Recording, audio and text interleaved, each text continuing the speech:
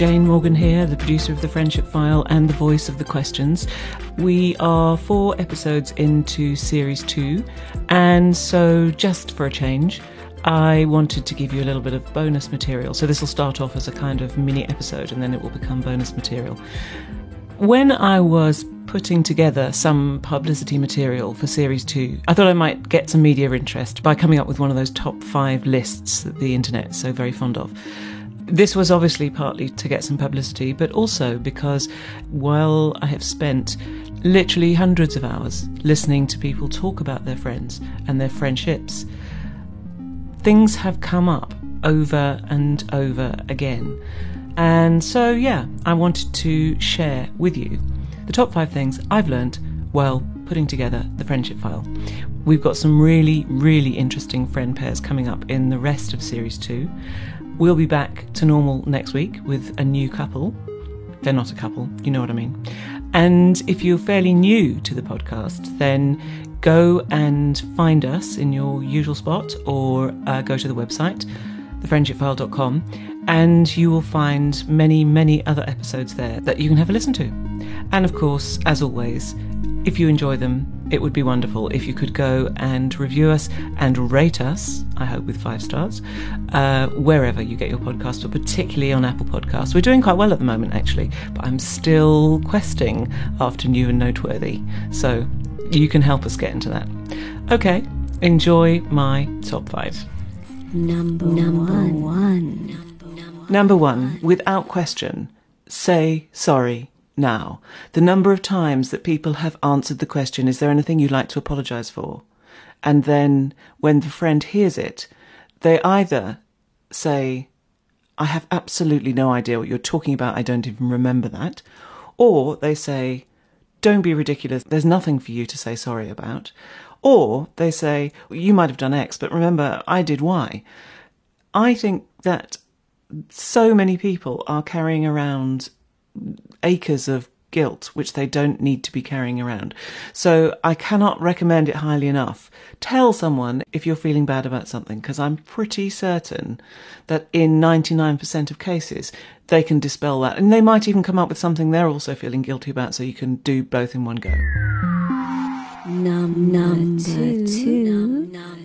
Secondly, we are at our most real with our friends. Without fail, each friend said some version of, I am most myself when I'm with this person. I have fewer filters.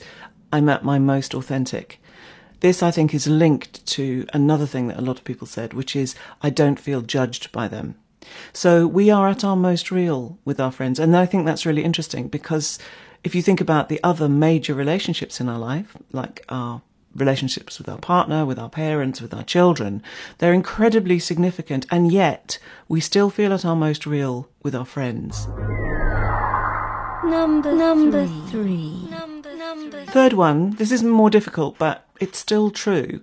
One of the things that's really blown me away is the revelatory nature of the Friendship File, in that so many people have said, it's incredible hearing my friend talk about me in this way.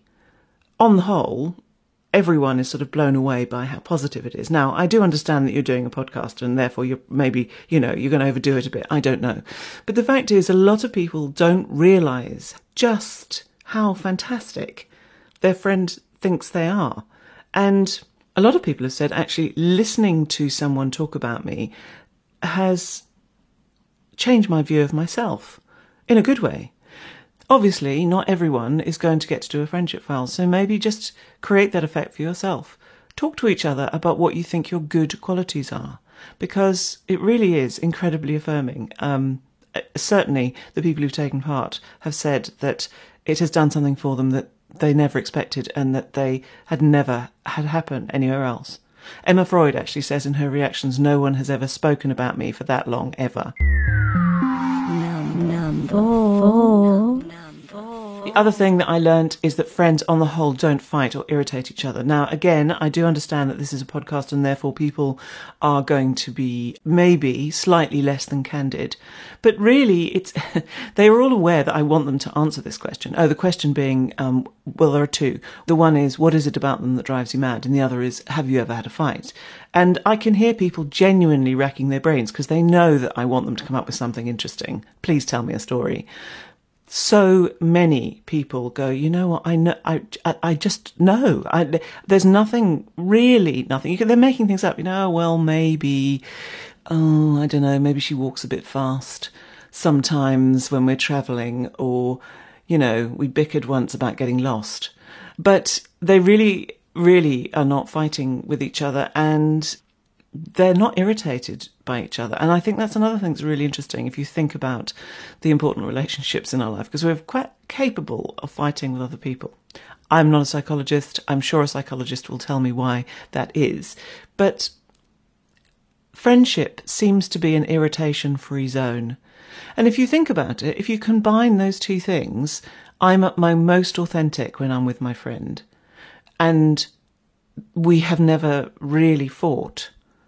What an amazing place friendship is. You're at your most real, and yet you're at your most harmonious. That's a lot. Number 5. Number 5.